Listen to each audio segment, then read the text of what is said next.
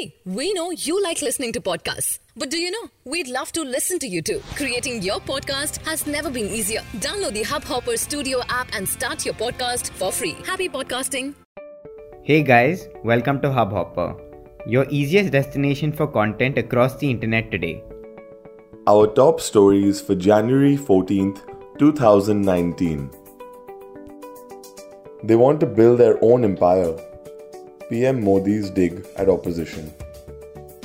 Taking a dig at opposition parties for their efforts to form a grand alliance against his party, Prime Minister Narendra Modi said on Sunday, the BJP is here to serve the country, whereas on the other side, there are opportunistic alliances and dynastic parties. Saudi teen who fled her family welcomed as brave Canadian in Toronto.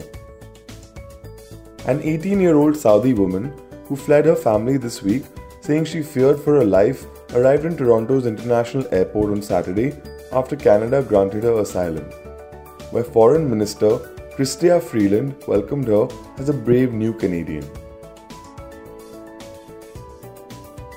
Rajkumar Hirani accused of sexual assault by woman who worked on Sanju.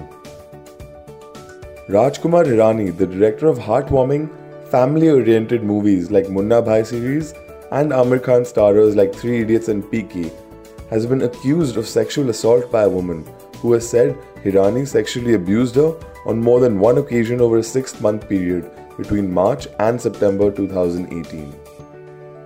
RBI cautions government over NPA spike in Mudra loans.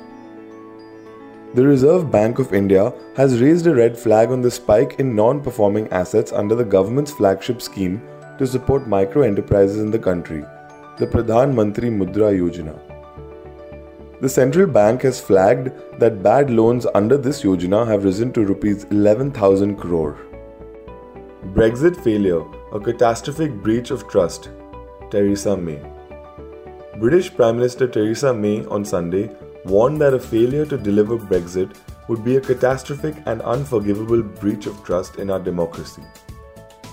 Writing in the Sunday Express newspaper, May pleaded with lawmakers to back her Brexit deal in Tuesday's vote, the BBC reported. Not doing so risks the UK leaving the European Union with no deal or Brexit not happening at all. And that's it for today. We hope you enjoyed this podcast. We look forward to seeing you again tomorrow.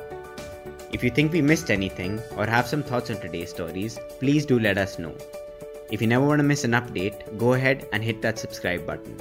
And finally, if you like what you hear, please download our app, India's largest platform for podcasts and short content across all your favorite categories and languages. Hubhopper.